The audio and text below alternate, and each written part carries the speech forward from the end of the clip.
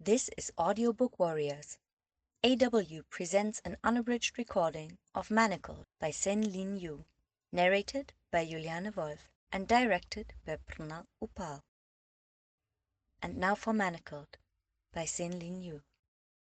Chapter 7.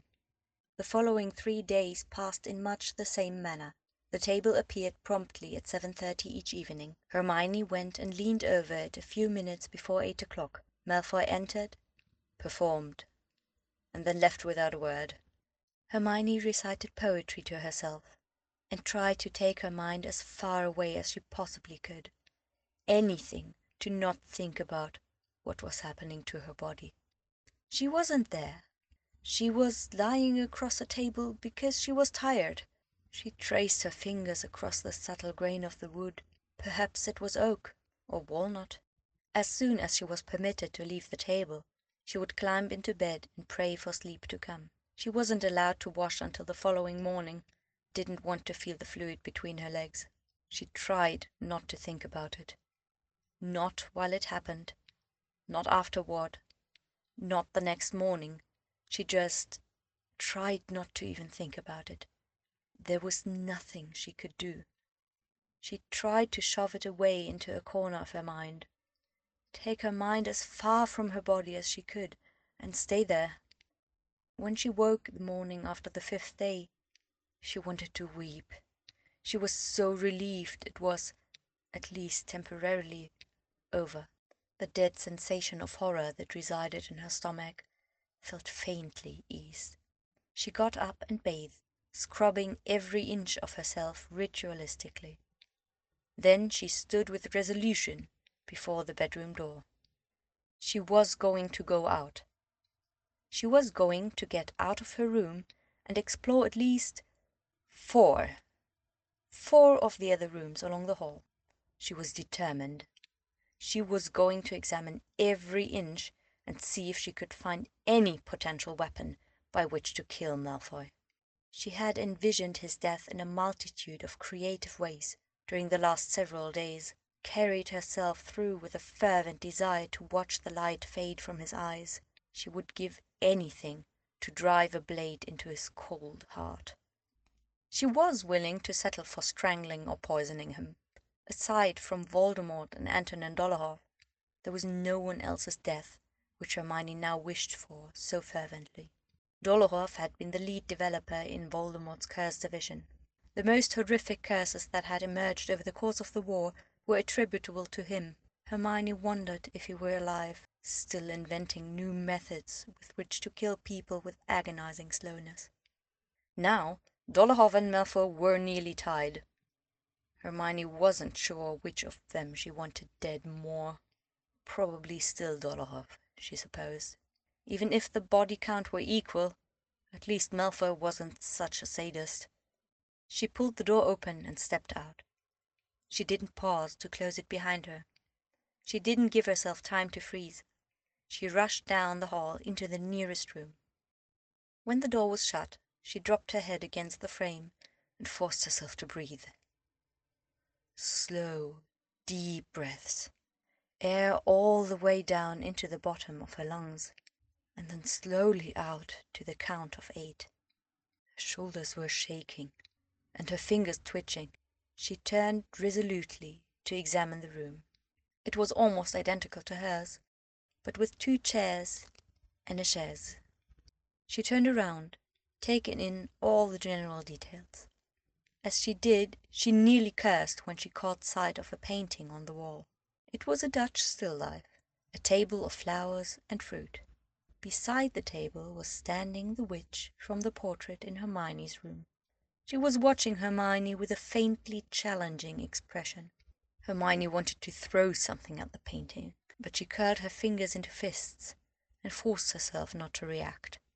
She walked slowly around the room, peeking into the wardrobe, under the bed, into the bathroom. She slipped behind the heavy winter drapes and looked out over another section of the hedge maze. She checked every floorboard, but none of them so much as squeaked. Of course it wouldn't be easy. She took a deep breath and forced herself to walk slowly into the next room. It was almost exactly the same. The portrait followed and kept watch by sitting down on an impressionist-style picnic laid out beside a river, daintily nibbling cheese while she studied Hermione. The third room was the most heartening. Not that it actually contained anything even remotely useful, but the bathroom contained a shower. Hermione's heart leapt slightly. She was dying to shower. Washing her hair in a bathtub was just one of the innumerable things she hated about her life.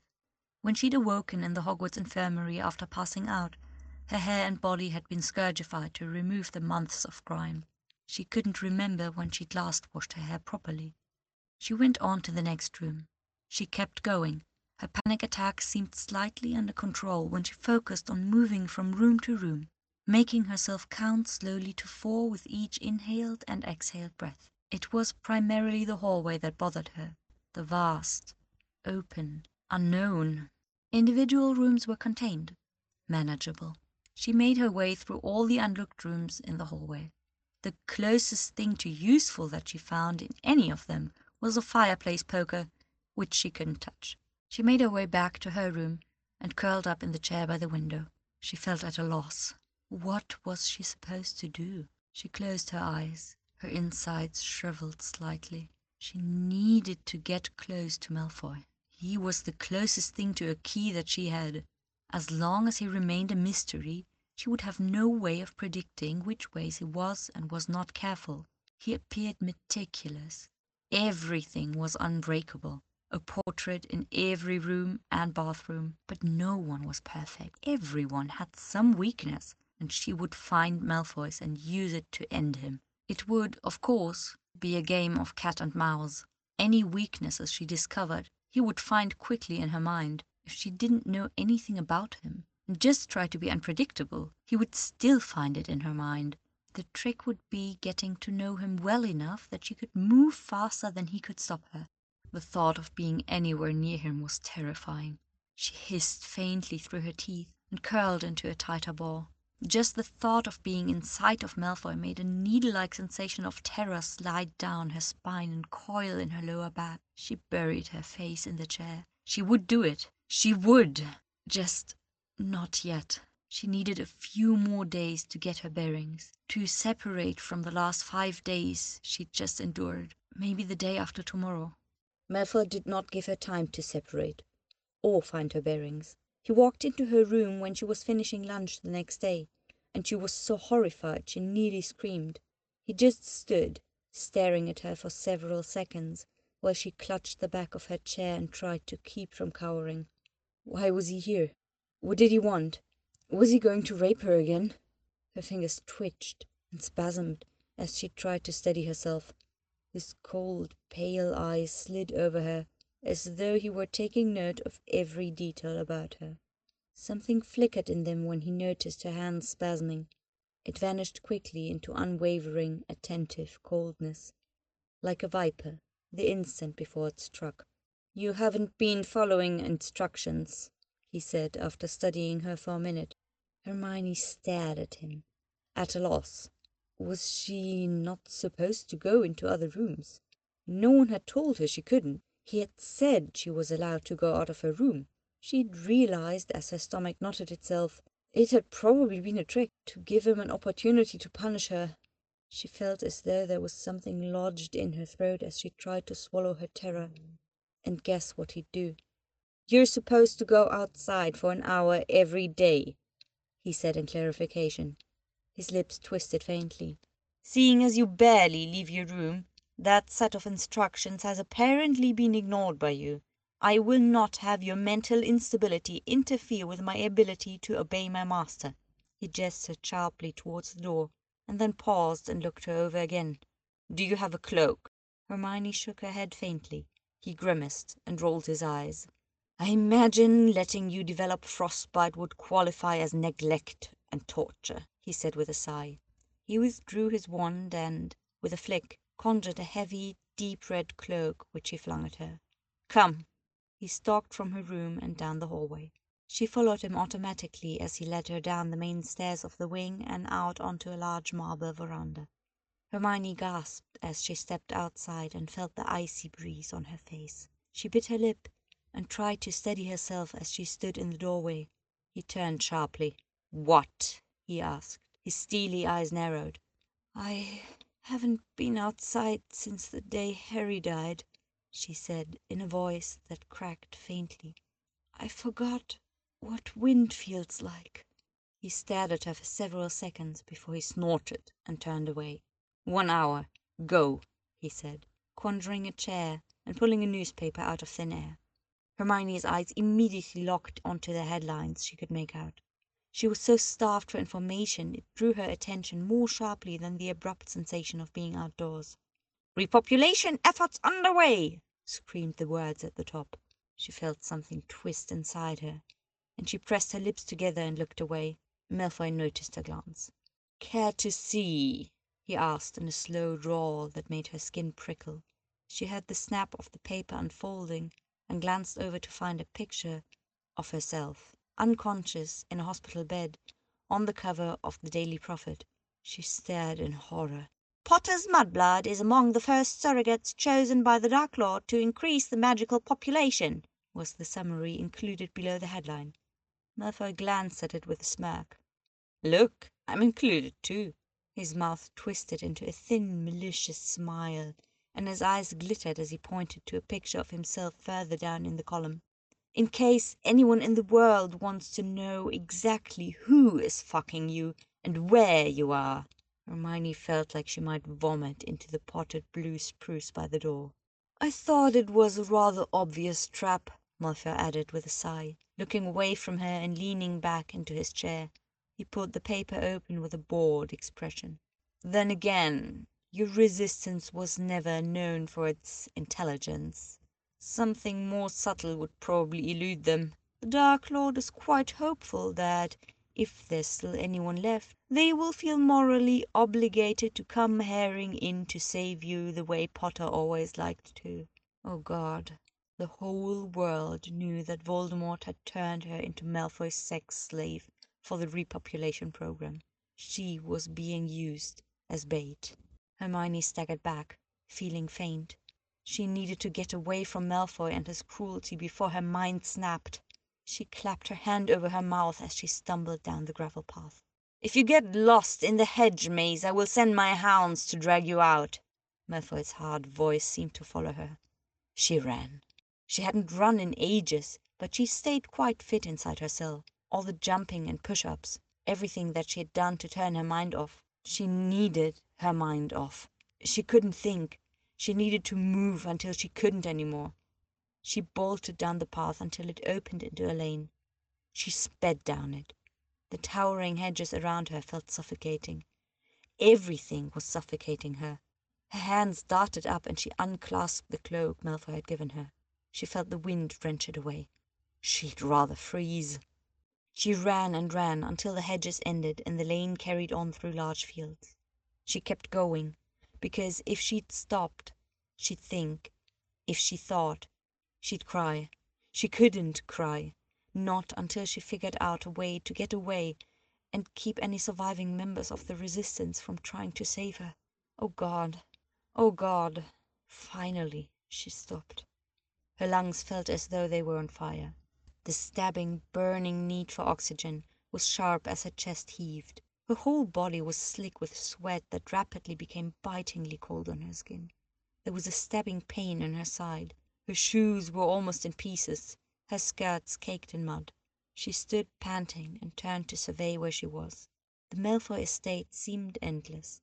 Grey hills of dead winter grass and dark clusters of leafless trees in the distance, all set against a grey sky. It felt as though all the color had been leached out of the world, except her. She stood in scarlet red, stark against the monochrome.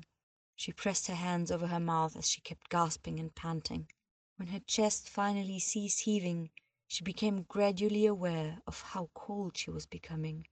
There was a sharp wind that cut through the flimsy clothing she wore. Her hands were growing starkly white. She could feel her cheeks and the tip of her nose slowly begin to hurt. There was an icy sensation in her toes beginning to radiate up her legs as water soaked into her shoes and up her stockings. She turned to look back in the direction she had come. The hedges were tiny in the distance. She pressed her icy hands against her eyes for several minutes, trying to think. There was nothing, nothing new, nothing more she could do. Her plan remained the same. Nothing had changed. Her situation was the same as it had been the night before. The only difference was that her knowledge of it had broadened slightly. The options were still just as limited. The stakes had simply been raised further. She slowly turned back. She doubted Malfoy would really send hounds after her. Getting mauled by a pack of hunting dogs would potentially interfere with her reproductive abilities. She wondered idly if the manacles would permit her to fight back against an attacking animal. If she were truly desperate to die, perhaps she could fling herself into the path of a deadly creature. Someone as vile as Malfoy might have something like a manticore stashed away on his estate. Or perhaps there were traps for would-be rescuers. She could fling herself into one of them. Her teeth started chattering as she continued down the lane towards the hedges. She was too tired to run again, and tried to warm herself. She hugged herself and continued on. It hadn't occurred to her that Voldemort would publicize the repopulation efforts. In retrospect, it was obvious. It wasn't a secret that could be easily kept when surrogates were being distributed to 72 of the most preeminent wizarding families in Britain. Better to put it out entirely in the open. She wondered idly how Malfoy felt about being publicly associated with her. The mudblood he had hated so much back in school, now intended to be the mother of his children. All the world would know. He was so slavishly obedient to whatever his master wanted. He probably rationalized it somehow. She sneered to herself in derision. The number of ways in which Hermione could hate him were almost mind-boggling. Every time she saw him, it was as though she'd found a whole new aspect of him that only added to the number of reasons why he deserved a slow, cruel death. The sharp rocks of the gravel lane eventually cut entirely through her shoes. Her feet started to bleed as she was reaching the hedges. She pulled the useless shoes off and flung them up into the view, where they caught. The muddy red stood out starkly. She continued on, shivering. When she finally made it back to the manor and walked around the corner, she found Malfoy was still there, reading a book, his newspaper tossed aside. She stopped, hesitating. She didn't want to interact with him, but she was agonizingly cold. She didn't know how else to get inside. Her movement, or color, caught Malfoy's attention. He glanced up sharply and stared, looking faintly aghast as he took in her bedraggled appearance. Then he quirked an eyebrow and smirked. "Taking your status seriously, I see. Blood red and mud." He chuckled faintly for a moment before his expression grew hard. "You shouldn't have lost your cloak. You've still got," he glanced at his watch, "10 minutes before you're allowed inside." Hermione shrank back in misery and went back around the side of the manor. She found a spot that was somewhat out of the wind and curled up against the building in one tight ball, trying to conserve her body heat. She was so cold. Her shivering had stopped, and she was growing just terribly sleepy, which, she vaguely realized, indicated hypothermia. Hermione had never treated real hypothermia during the war, only the variety brought on by Dementors. Hypothermia was not something wizarding folk tended to suffer from. Warming charms were so easy, most first years could perform them. Wizarding outerwear usually had the charms woven in. She should go tell Malfoy that her body temperature was becoming dangerously low.